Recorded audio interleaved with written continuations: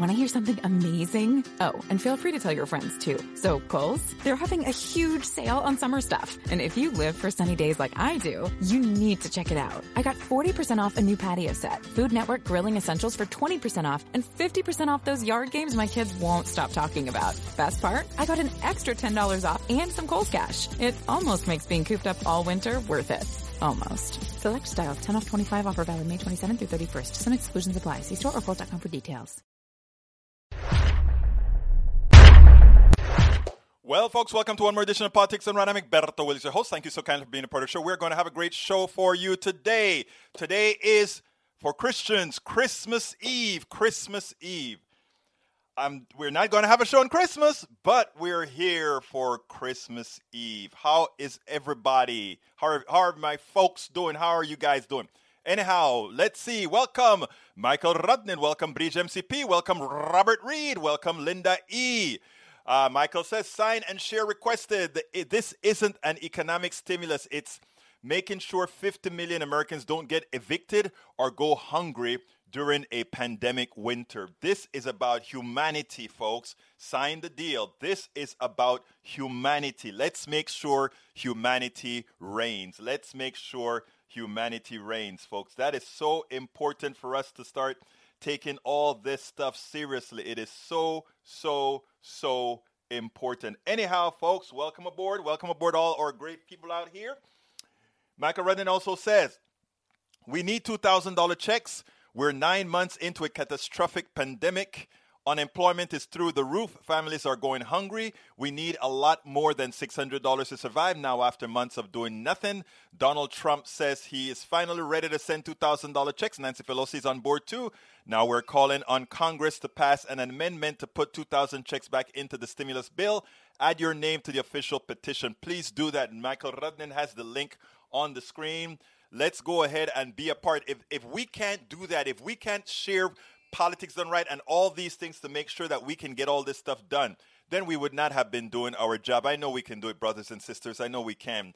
Bridge MCP says Trump could delay COVID bill called a pocket veto until the new Congress on January 18th. He has 10 days to sign or veto a bill. January 3rd is the end of this Congress, but the pocket veto is on January 4th. If he does that, there's a new Congress. Everything starts from the beginning again.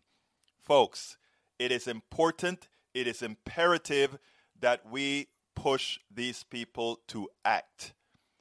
I mean, it's amazing. A lot of these guys don't have to worry. They've got jobs. They have, look, America is in dire straits.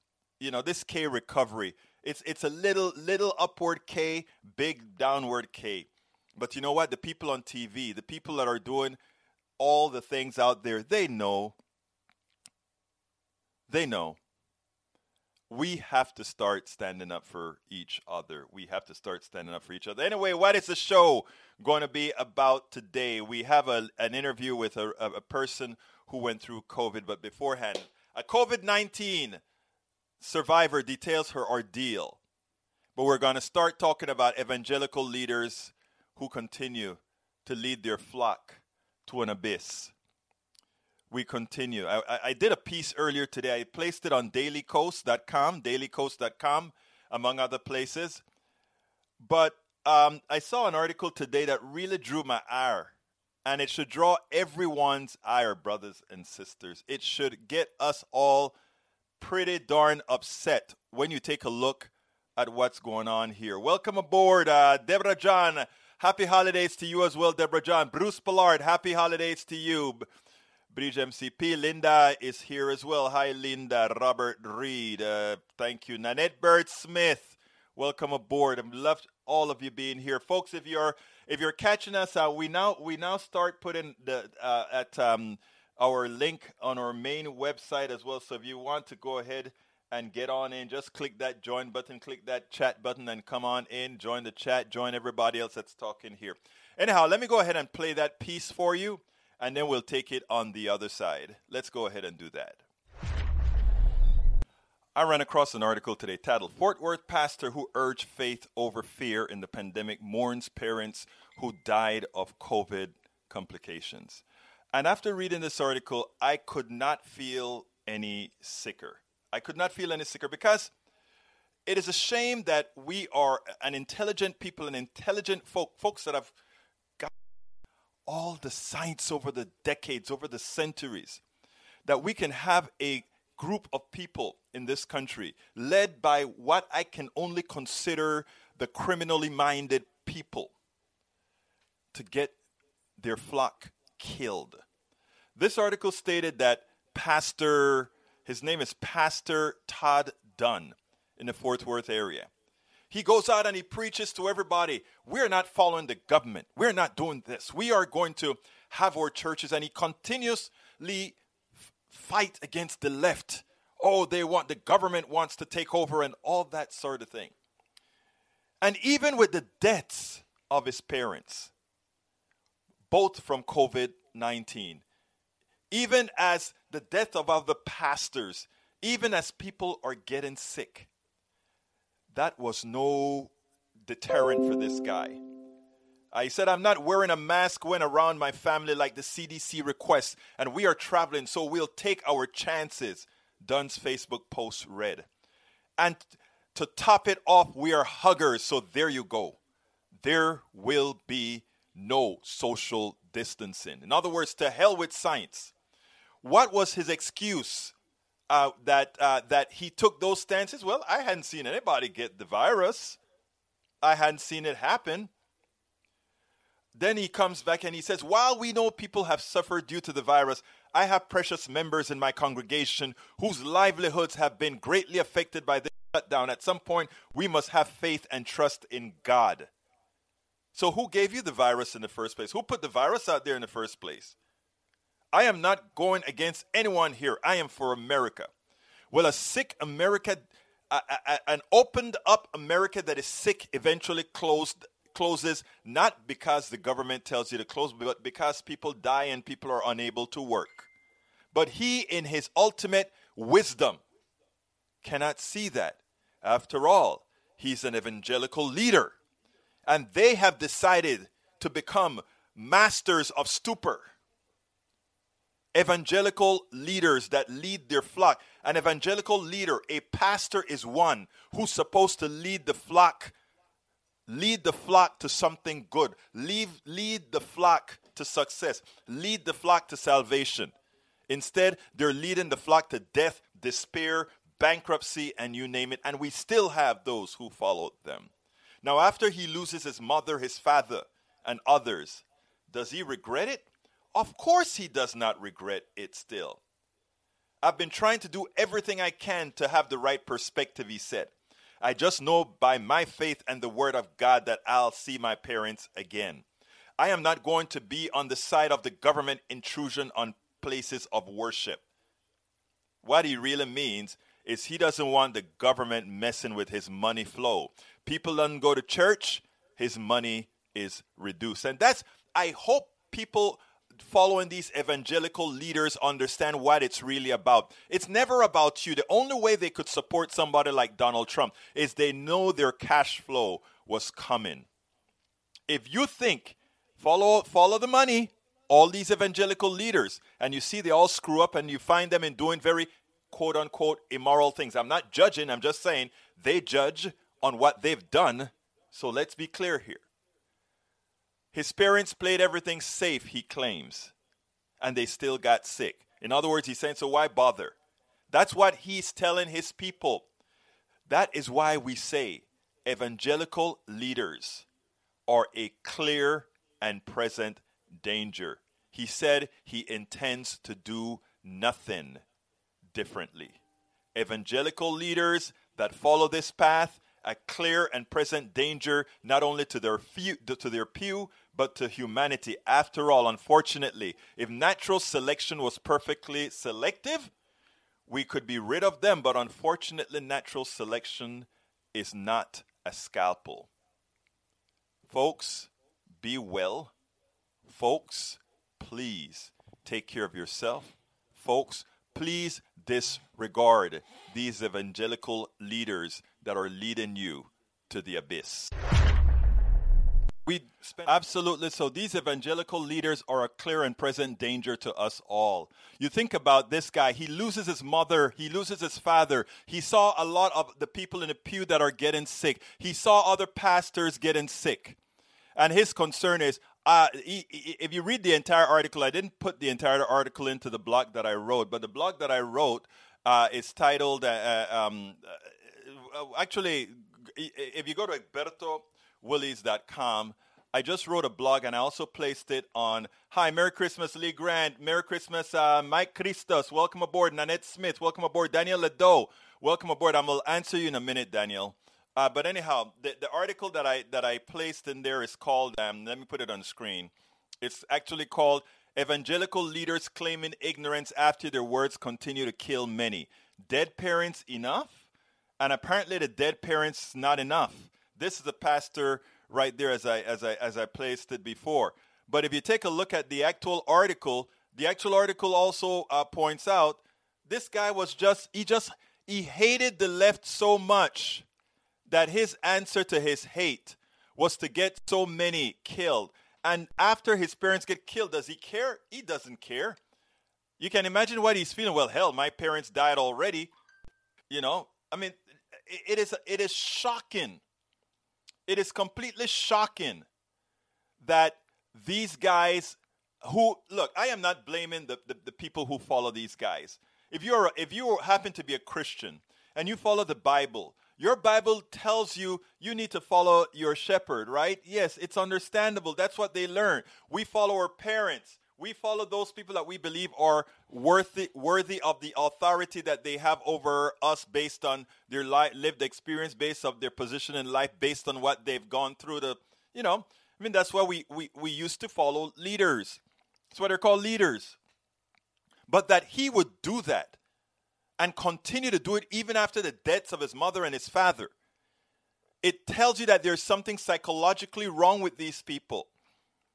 And it's not anything psychologically wrong with their pew. I mean, because again, they're following the what they think is right. These guys are the ones that should be sued. These are the guys that should be arrested for what they're doing. For everything else, we consider it manslaughter or murder if you knowingly cause the death of others. And that's what he's doing. He is causing the death of others because of its insolence. It's ridiculous. But anyhow, I digress. Make sure, if you have relatives that are following these criminals, if you happen to have relatives that are following these criminals, in as much as they're not criminals within our law, they are criminals towards humanity.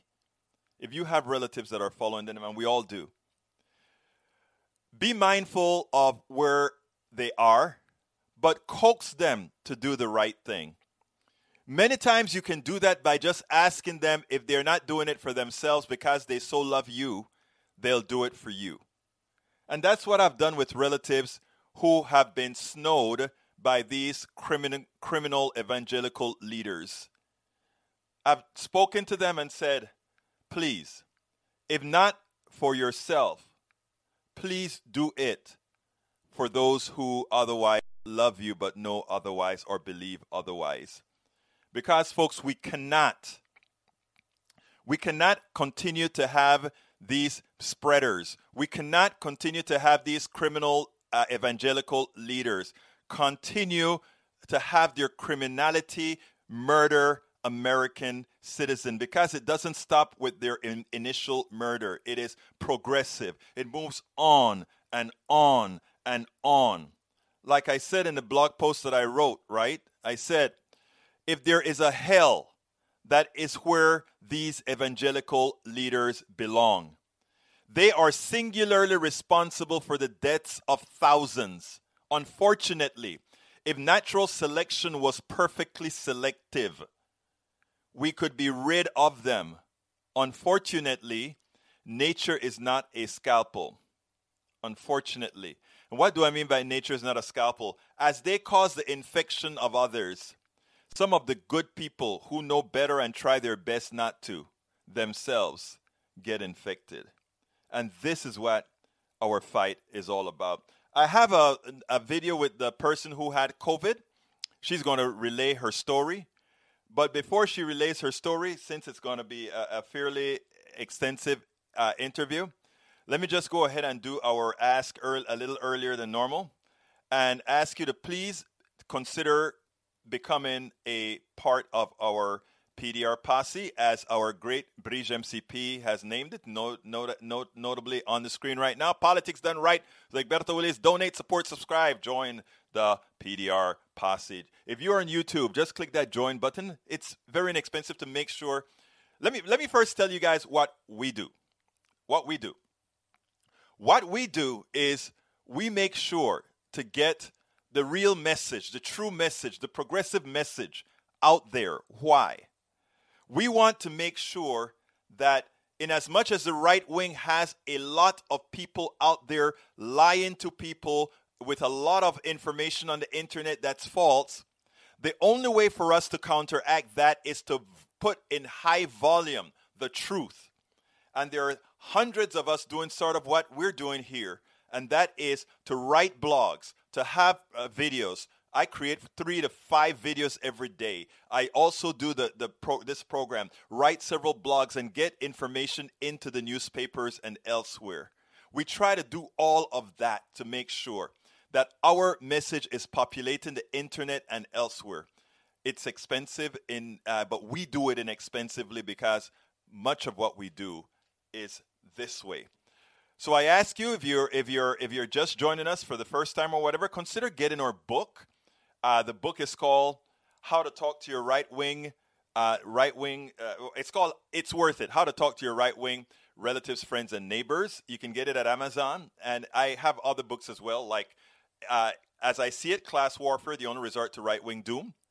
Alternatively, you can get it at our store if you want to eliminate the middleman. And to do that, just go to store.politicsdoneright.com, store.politicsdoneright.com, or politicsdoneright.com/store. You can also become a patron of ours. Patreon is how you spell patron, and I've put in the link in there as well, which is politicsdoneright.com/patron, politicsdoneright.com/patron. We also take PayPal, which is politicsdoneright.com/PayPal, politicsdoneright.com/PayPal. We could not do this without you. If you want to become a part of our YouTube posse, whether you're on YouTube now or you are on Facebook Live or Periscope or anywhere else, you can just go to politicsdoneright.com/YouTube and become a part of our posse. We simply could not do this without you. And without further ado, here's Virginia Parks, a recovered COVID-19 survivor. Let's hear her story. Welcome to one more edition of Politics Done Right. As you know, what we want to make sure to do is show things the way they really are. Well, right here with me is one of our strong activists here in Houston, Virg Parks. How are you doing today, my friend? Hi, I'm feeling pretty good, comparatively speaking. Yeah. Well, you know what? Yeah, I feel like I've survived something. You know why? Because you did. Let's get a start here. Folks, for a long time, people have been talking about COVID-19 as if it was just something simple. It affects people in many different ways. But what hurts the most is when people make light of it and put many of our fellow citizens at risk. Well, here is somebody who's been active in the community, somebody who has always been a stalwart, a strong person. And you know what? COVID-19 taught her something. Virginia, Tell me a little bit about yourself, first of all. Just a little bit. Let people know that you're just one of us. Former obsessive HIV treatment activist, which played a huge role in my, how I handled COVID. Mm-hmm. But I was very blessed. And so used to be an HIV treatment activist. Actually have met Tony Fauci. Mm-hmm. It's not like we're, Facebook buds, but, and then moved home. I lived in San Francisco for many years, moved back to Houston to help take care of my mom in 2002. Anyway, and, lived and then lived in Philly for a while. I've pretty much been a social justice activist as long as I can remember. I realized a few years ago I used to think that my mom and dad went to lots of picnics and parades with Black people. and they took us with them. And so I never really thought anything of it. I was like, yeah, we just, there's always good food, right? And so and I was like 4, I think. And a few years ago, my brother said, Doofus, those were rallies and marches that they were taking us to. And so, yeah, so I think You were an so activist from before you knew yeah, you were an activist. Yeah. My parents were union organizers. They were involved, not they weren't like leaders, but they were definitely involved in the civil rights movement, campaigned for Barbara Jordan. And so it's kind of in my blood. And so when the AIDS epidemic hit, I knew I had to do more than I was able to do here in Texas. So I did. I went to San Francisco on vacation, went to one ACT UP Golden Gate meeting, and the die was cast. And then you so became forever an activist. No matter what kind of job you had, you was an activist. You were an activist. Yeah, pretty much. Well, look, let me tell you something, Virginia. First of all, I want to thank you for something, right? A lot of people, when they get sick, they get some sort of illness, they kind of run in a hole and they act as if it's a shame, or they don't let anybody know what's going on. And I have a completely different feel for that, right? I have a wife who has lupus, and we've always spoken out about it. My daughter recently got a stroke, and we've always spoke about it. And one of the reasons I do that is because too many people, I believe, suffer in silence. So what I like with social media, the part of social media that I like, is it gives people who want to be honest an opportunity to come out there and tell their stories, so that other people, even if they're in their home alone, they don't feel alone. They know that other people are going through the same kinds of things. So when I started to read your story, you were chronologically going through your COVID experience. And all I could think about is, wow, that is really good. So why don't you tell us a little bit about it?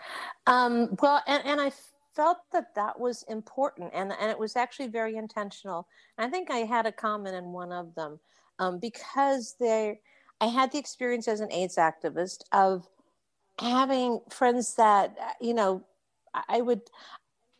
we didn't have, social media and even cell phones then. But I had a fax machine that was right by my bed. And so I hated when I would get those midnight faxes, because quite often it was because somebody died.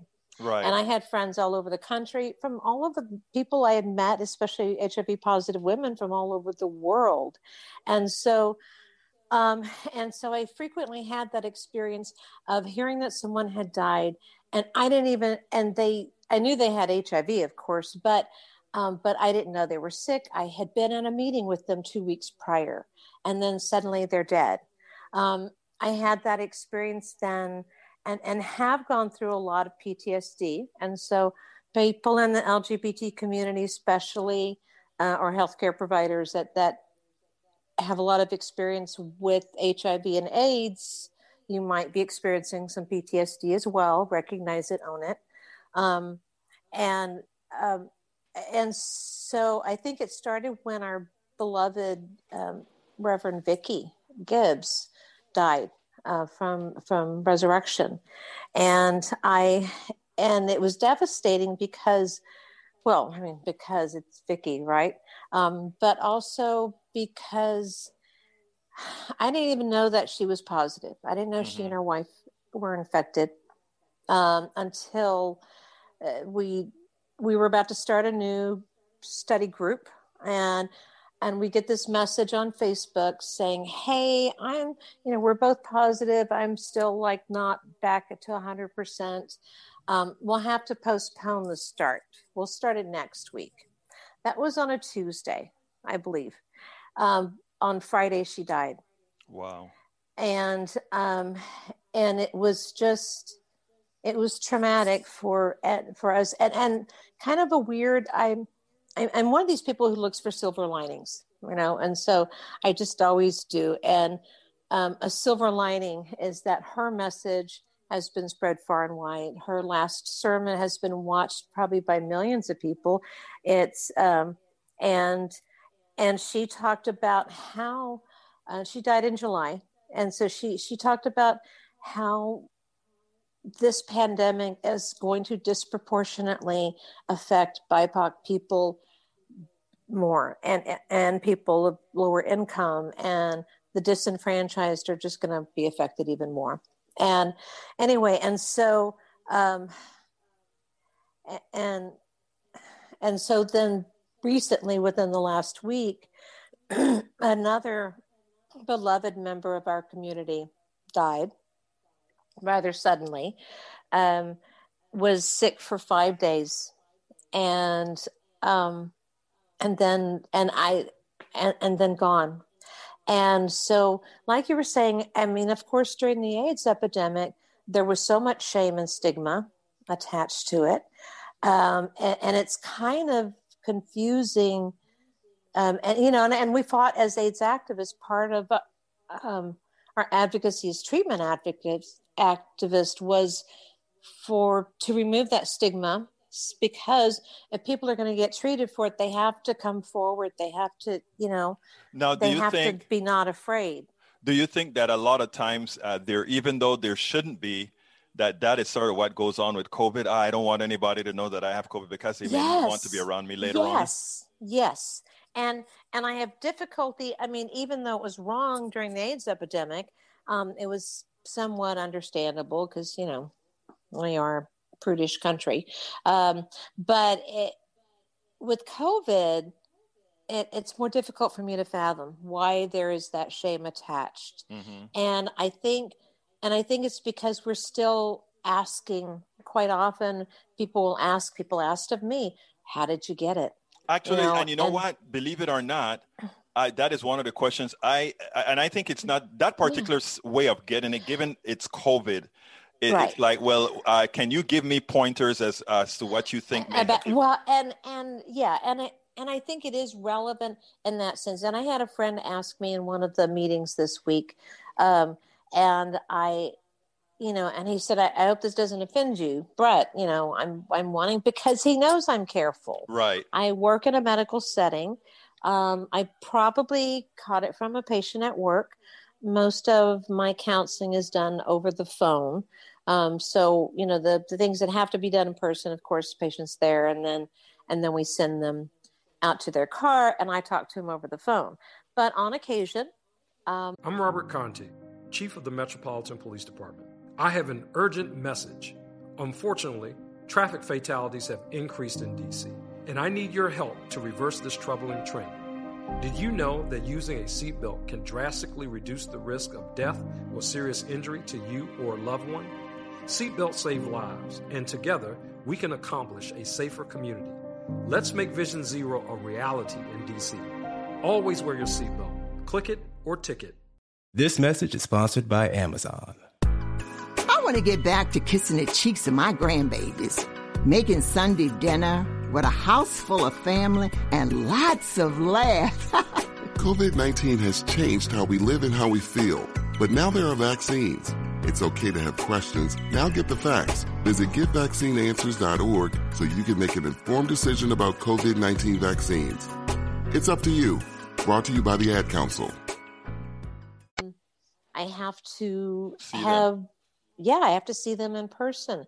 And so, getting back to Reverend Vicky, the last thing she said to me, and it was, now looking back, it was so intuitive. The last thing she said to me is, be very, very careful, Verge. It only takes a few seconds. Slip.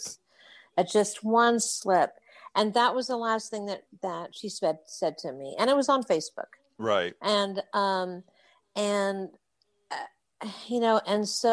think that's how it happened. I had initially, with the first surge, I was double masking. I was wearing the, N95s, and then another cloth mask surgical over that. Yeah. or I would wear the surgical and a cloth mask. And I kind of gradually loosened my own, protocol Right. a little bit. I loosened it a little bit and a little bit and a little bit.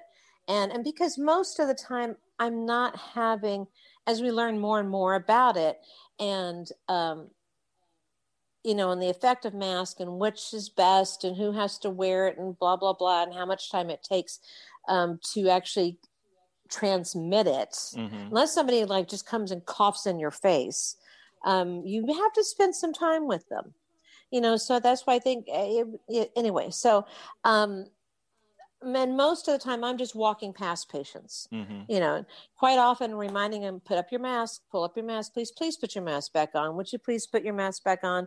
And I even lightened up on that because it was just so frustrating. I felt like I was dealing with a room full of teenagers. You are grown women. I shouldn't have to remind you like I'm your mom. And please don't roll your eyes at me when I tell you to put on your mask. Right. And initially I was really, when somebody said, why do I have to wear the mask the whole time? I said, because do you really want me to die in a hospital with tubes down my throat? Do you hate me that much? I mean, I was really frank about it. And then I lightened up on that. So I did let my guard down. So then it was loosen my personal protocols a bit. I mean, but you see a lot of people. You see a lot of people. So I mean, I imagine yeah. So that's the thing, is that I do come in. I mean, for a while I was participating in a survey that I think it was maybe Rice University that was doing like a daily survey. And I just asked about exposure. And I finally stopped answering it because it was every single day. And literally if I went to work, yes, I was exposed to more than 10 people. Right. Right. And most of the time that exposure is very, very minimal. But I think just loosening my personal protocol just a little bit, is what did it. And I'm sure, yeah. Now let me ask you this. For the audience, tell them, how did you find out? How did your stuff gradually go from nothing into something? How did you start? We test every 2 weeks at the clinic. And so I don't know if that's changing. It might be every day now, who knows? But they were testing every 2 weeks. So I had a negative test result came back on Tuesday. So I was tested on a Monday, got my negative result on Tuesday. And then on Saturday evening, I felt a little run down. I went, I worked, and then met some friends who were helping with doing a recording for church, and then stopped at H-E-B to get my curbside order. And by the time I got home, I was feeling under the weather. I was just like, I don't feel quite right. I'm tired. I didn't feel, even at work, I felt a little feverish or something. And I was like, check my temperature again. And I wasn't running a temperature. I was fine. And they were like, Verge, you're so paranoid. Because I am kind of paranoid. Like I am that person. I am that person that the minute I start feeling a little of anything, scratchy throat, allergies, anything, I'm checking I got my pulse oximeter out. I'm checking that. I'm checking my fever, my temperature. And so that was part of it, is because my friend who asked that question said, I know that you are super paranoid, and I'm very, very cautious. And so, anyway, so I thought, well, it's probably just allergies, a storm had come through, blah, blah, blah. I'm going to get a good night's rest, had a little soup for dinner, went to bed early, woke up the next day, felt like crap. And I felt, it was like I had a sinus infection that had just hit suddenly. And I was pretty much in denial about it. And the urgent care doctor was saying, well, did you have any symptoms beforehand? And I was like, no, not really. She's like, what? She said, well, sinus infections don't usually come on that quickly. And I said, well, but I had some congestion earlier in the week. I had some, I was trying to convince myself and the urgent care doc that it was not COVID. So when did they do the next test? So they did the test that day. They tested me for flu and COVID. And then my boss had me come in the next morning to go ahead and get a test because the doctor can expedite it. We would get the results the next day. From the test that they did at urgent care, I didn't get the results for another 4 days. And did they both match as positive? Yes. Okay. And I think that's one of the oops, sorry. That's okay. I think that's one of the delay in testing. This is where that's relevant. I mean, some people, it's like all of these, the kind of the minutia, the details of managing this pandemic, which our previous president did. I'm already calling him our previous president. Yes. Anyway, but the time lag between testing is relevant. I touched my friend. My friend was sick for 5 days. It was while the EMS was there trying to resuscitate him that his husband got the news that they were both positive. Oh, wow. And that's kind of, and so if you wait until, one of the lessons I learned is that, and the urgent care doctor said kind of, you have symptoms of COVID.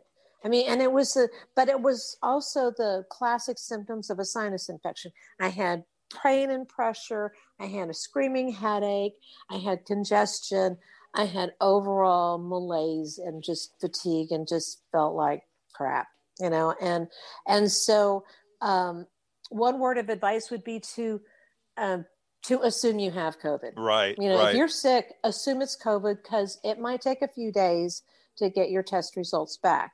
Now, after you found out that you had it, that means you probably by then would have had it about 4 or 5 days. Probably. And so, and so I can't help but think of all of the, I was thinking of like all the people that you're in touch with, an encounter with, patients, even that was brief, patients, coworkers, the woman who came up to the window at HEB for the curbside and like, hi, are you Verge? And thankfully when that happened, I actually had, just kind of cracked the window a little bit. Yeah, I'm her, but I had left blueberries off of my order. So I ran in really quick to the produce section and grabbed some blueberries. And I was thinking, so I'm racking my brain and thinking like, oh my God, how many people did I encounter? Of course I had on a mask, but still, and it's just, and now we're hearing about this more virulent, aggressive virus I hear that the symptoms are not any worse, but it's just very, very easily transmitted. The one that's hitting England right now and in the UK. Europe, and yep. And it's going to be, by tomorrow, it's going to be in other countries. It is. Right. And but so you're after there was one message that I saw where apparently you were doing fine at home, but you started to have breathing problems a few days into it. I think that was like 8 days. It was about a week later that what really frightened me and because my pulse ox had been, it had been kind of like wavering at that point. It was like 92, 93, but it would always come back up to 94. It wasn't consistently under. I decided to set 94 as my marker. The urgent care doc said 95. If I'd gone to the ER every time it went below 95%, I would have been living at the ER, right? Right. And so I decided to set consistently under 94 as my marker. But what really motivated me to go was when I got up that morning, walked my dog. It was exhausting. It was like an 8-minute walk. We went down the stairs, across the courtyard, up the elevator, and it was exhausting. And I had been really committed to aggressive self-care, like literally every 4 hours, taking a Mucinex, other medications, doing my breathing exercise, checking my pulse ox, etc.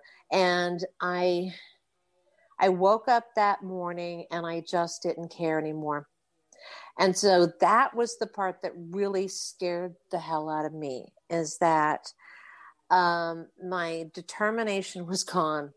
I was ready. I was ready to take a nap and let it take me. I stopped caring. Yes, Right. I stopped caring.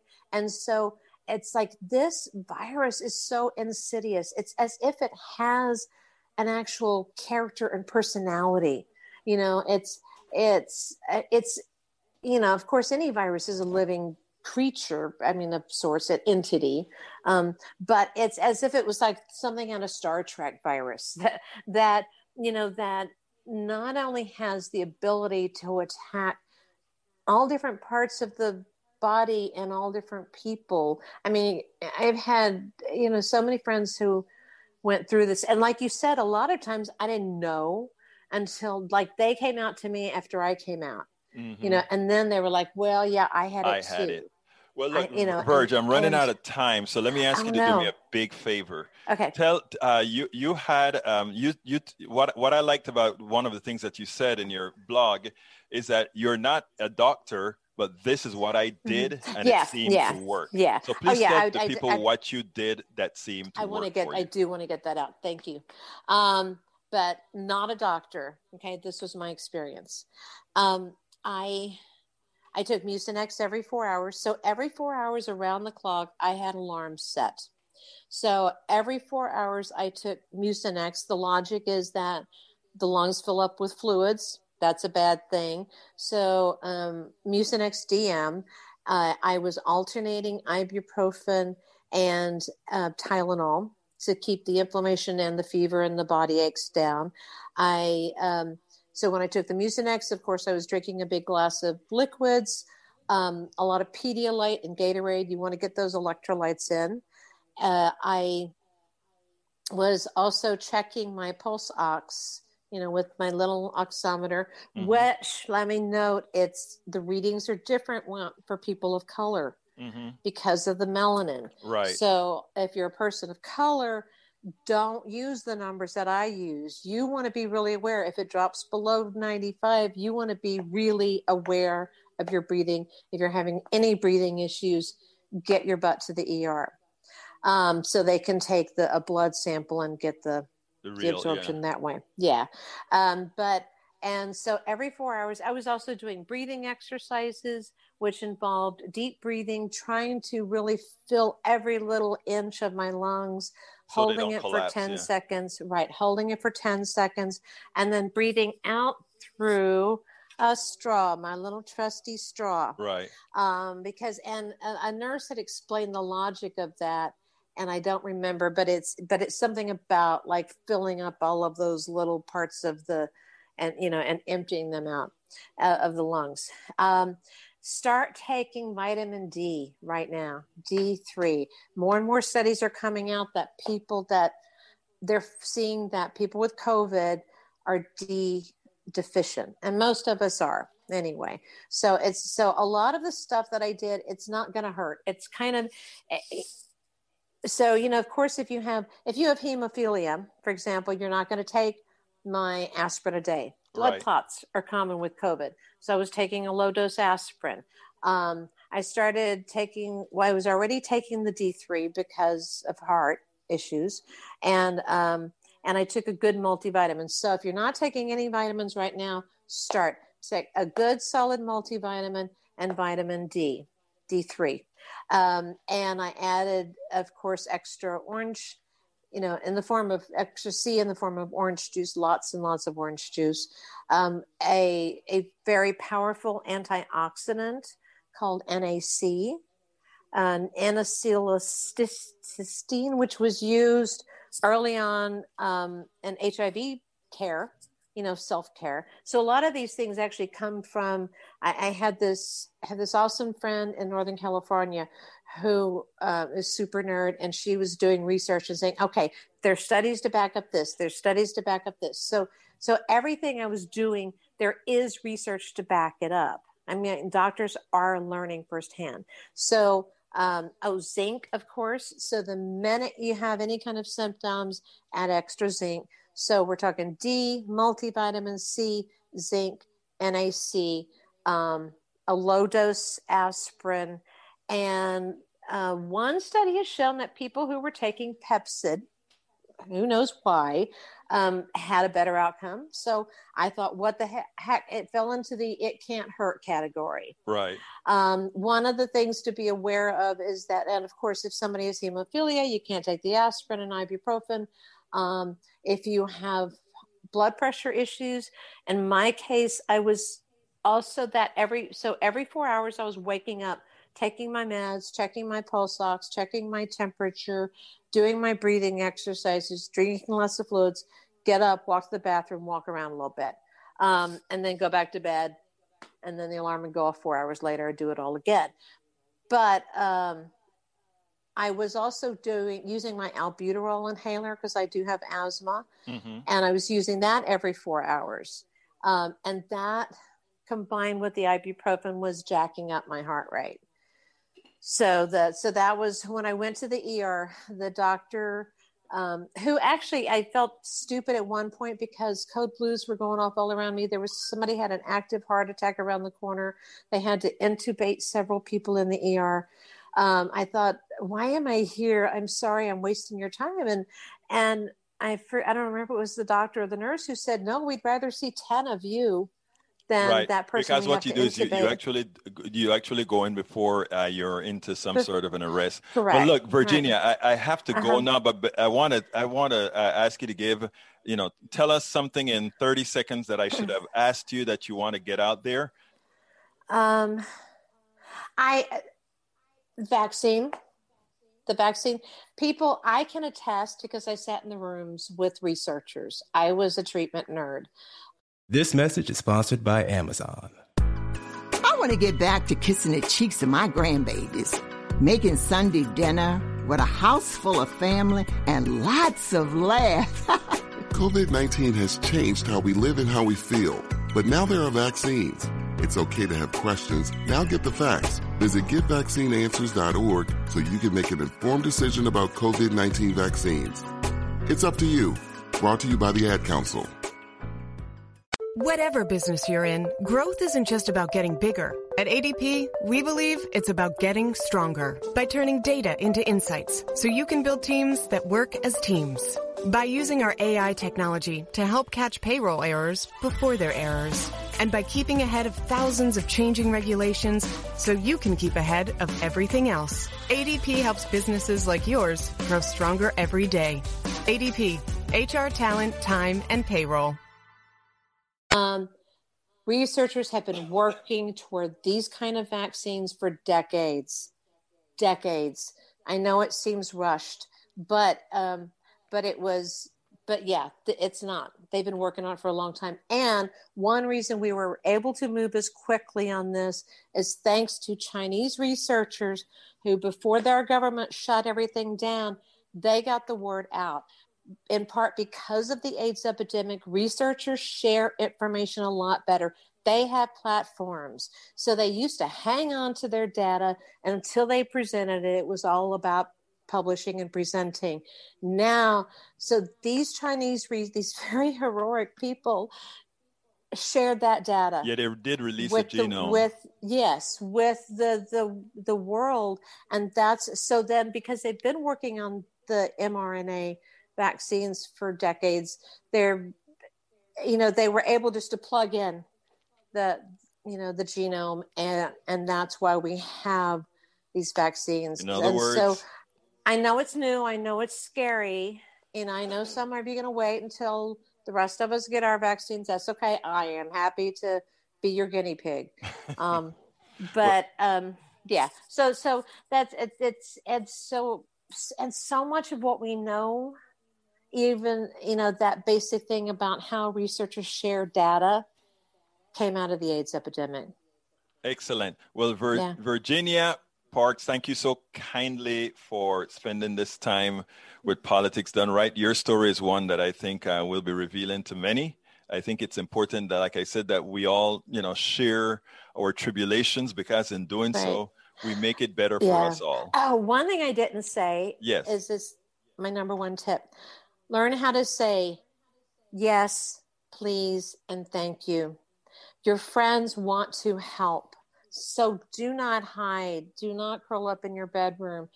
Talk to your friends when they offer help. Give them specifics. Say, yes, I only wanted to eat bananas for a few days, and friends brought me bananas. So, so say yes. Say yes. Not only do your friends want to help you, your friends need to help you. They'd rather help you now than grieve later. Virginia, thank you so kindly for having been a part of Politics Done Right. Right. Thank you. Yeah, that is Virginia. Virginia is an activist out here. She does a whole lot with the party and otherwise. And she got COVID. And what I wanted to do is I wanted to share real people getting the disease. And, she did well with it, and most people are going to do well with it. But it's not the most people that we're concerned about. It's the least of us, the ones that are going to have it hard, the ones that are going to lose so much from having it. And all of us as a collective, that is what we are supposed to be about. That is what we are supposed to be about. For those that are selfish, who just think, well, look, most of us are going to just have a flu for 2 weeks and feel terrible for 2 weeks. Why bring down an economy for that? These are the same people that talk about the sanctity of life. Well, the truth of the matter is there are methods that we could have used so that shutting down an economy did not mean the destruction of people's lives. Shutting down the economy would not have meant all that much. We could have said at the beginning of this pandemic, we hold pace. Hold pace means we stop the economy at that point and just let things that have to occur until we mitigate the virus. We make everybody whole. People say, well, where's that money going to come from? We create the money. We create the money is something that is fungible. The fallacy that somehow that there's some fixed law, it's not, and it's something that I'm going to go over in other shows, right? We have the wherewithal to do this. The reason we don't is that the few who continuously make off of the utter and complete work of the others, they are blinded by a fallacy within the economic system. We'll go over that some other time because we're getting close to the end of the show, and I want to salute all the wonderful people in here. Bridge MCP, welcome aboard. Lee Grant, welcome aboard. Lee, you had some great insights today. Thank you. First of all, black people need to take more vitamin D in general because of the absorption rays of the sun. So true. And as well, it is the truth about you correcting Daniel Ledo as far as AIDS versus the spreading of AIDS versus COVID. Thank you. You as a right winger, I imagine, or conservative, I imagine Daniel Ledo will give more credence to the words that you say. That's why having all of us in this one room of different persuasions can help each other. So thank you. Deborah M. Fessa Reed, welcome aboard. Julie Henderson, welcome aboard. Let's see, who else have we got here? Nanette Bird Smith, welcome. Linda E. Bridge MCP, Linda Joe Kensinger. Welcome. Well, Daniel Ledo, welcome. Lee Grant, welcome. Deborah Jean, welcome. I'm not going to answer these now. I don't think I have the time to do a lot of answering. Daniel Ledo, all caps. You don't have to do that. I'll read it anyway. Robert Reed, thank you for being here, Robert. Robert did say something that I wanted to touch on. He talked about, what about the people who do not want to take the vaccine? I don't think these people should be penalized, especially black people who have justified reasons to be skeptical of the medical industry. Yeah, they do have justified reasons, and I am not going to judge anybody. I'm going to say that it is the responsibility of us all to convince as many as we can to take it so that we can get to herd immunity the right way. And those who won't take it, let's help them. Let's try not to do anything to get them infected. That's what we have to do. Let's see who else is here. Who else is here? Who else is here? If I miss you, just drop me a line in the bottom and I'll salute you. You guys have a lot of great messages out here. I just can't get to them all. Okay, I'm going to go to the bottom. I think I went to the top already. If anybody else has. Brigems, if you have a happy Christmas with your family, eat, relax, enjoy each other. Yes, I'm going to do that. We're not going to be on for Christmas. Of course, I'll be on. I don't know. I may give a little, hey guys, how you doing? Merry Christmas, that kind of a stuff. Merry Christmas, Happy Hanukkah, all that good stuff. But I had something that happened to me today. Good friend of mine. I call him my big brother. He's 15 years older than I am. He was one of the first persons that I met here in Houston when I moved from Austin to Louisiana to Houston to live. And we've done all kinds of businesses together. And we formed little groups together. We joined Buy Freedom together, which was a thing that says, let's make sure all businesses were able to succeed. We did a lot of work together. Every Christmas we've had at my home, every Christmas we normally have a whole lot of people over for dinner. A lot of people. This year we won't have it. This was a terrible year. This was a horrendous year. But you know, I make sure to keep the smile on. I make sure to keep the positivity on, because you can always make it better. But today I got the shock of my life. My big brother, CJ Lucky, my big brother. His wife called my wife this morning, and my wife started to have the conversation. Have a good time, and then she heard it in her voice, and she said, my big brother, my good friend, CJ Lucky, 15 years older than I am, had a massive stroke. And he's now on a ventilator. And and by the way, Michael Rudden, it's just three of us this Christmas. My wife, my daughter, and myself. And my daughter's downstairs baking with one hand. The stroke still has the other hand not completely functional. She's downstairs baking a pecan pie. But CJ got a massive stroke. He's here every year. He was here last year. Last year, on today, my wife's mother got a stroke at this home. And she died in January. 1 month after my mother-in-law's stroke, Ashley, my daughter, got a stroke. Her youth has been her savior. She's been doing very well. My cousin got COVID-19 early on, and with that, he got a stroke. He got kidney damage, lung damage, blood clot in his head. He's doing much better. He's improving again. He's very athletic and young, but this stuff is real. When I talk about this, is not just talking about these things out of, not knowing or not having empathy to others. That one person, myself, could be so affected by so many things we talk about within our system. Lousy health care that we have to live through. My mother-in-law, my daughter, my wife, everything that we have to live through this system. COVID, bad that we have not had COVID handled very well in this country. That I have a friend who, and I won't go into the details of his stroke right now, my brother, not having a Christmas and having a wife now, that will have to let him go more than likely in the next few days because he will be removed from the ventilator. It hurts to the core. My life is not any more special than anybody else's. All of us go through our tribulations. All of us are going to go through our tribulations. All of us. What we should ask of we the people, our government, is to create a system we actually are a society. That's why we are socialized.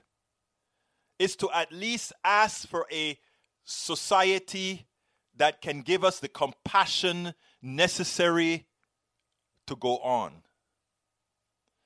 Too many people out there, self-centered. Too many people out there just think about what's immediately in front of them. I have never had such an impactfully bad year. I never show it on screen.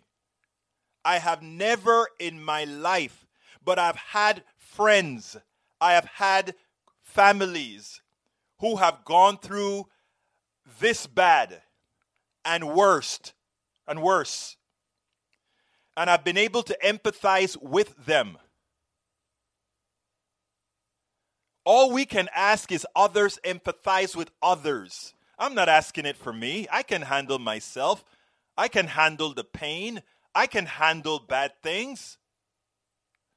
But there are so many out there where this is the end of the line for them. The least we can do as humans is care. The least we can do as humans is not only care, but also work for policies that at least make their lives better. That we have to fight and beg for that is inhumane on the part of just a few. I hate to end on this number, but I'm going to tell you something. My daughter is here with me from D.C. She goes back in a few weeks back to finish her medical school last year, we hope. We hope all works out well. We're giving her a lot of PT training to get her left side back in stride. And we are going to do that with positivity. We're going to do that. We're going to do that. We're going to do that. I'm going to go visit my friend before he goes on Saturday to let him know I love him and that his wife is going to be left in good hands with the community, with all of us. And I'm going to continue doing this because we are better than how some of us are making us. So Merry Christmas to all of you. No matter how much pain right now, make this a Merry Christmas. We are going to make this a Merry Christmas. I am going to smile tomorrow. I'm going to hug my daughter tomorrow. And I'm going to have a Merry Christmas. And I wish you a Merry Christmas. No matter what tribulations you are going through right now, a Merry Christmas to you. Have a great day. We spend a lot of time deconstructing the news, trying to parse it into a form that everybody can understand. We try to find those little nitpicks where it flies above the fray, etc.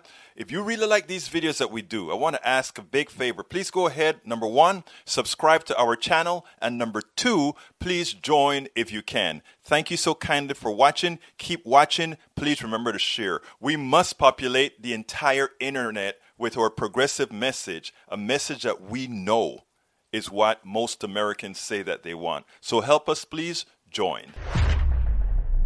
Get your wardrobe ready for summer during the annual Venus Memorial Day event. Today only, shop the hottest styles of the season and take an additional 15% off your order at checkout. Just visit Venus.com and use the promo code REMEMBER to save today. Introducing touch-free payments from PayPal, a safe way for your customers to pay. Simply download the PayPal app and display your own unique QR code for your customers to scan. Whether you're a market seller, I'll take 2 tomatoes and a cucumber, poodle pamperer, piano tuner, or plumber, signing up to accept touch-free payments for your business is easy. Touch-free QR code payments. Shop safe with PayPal.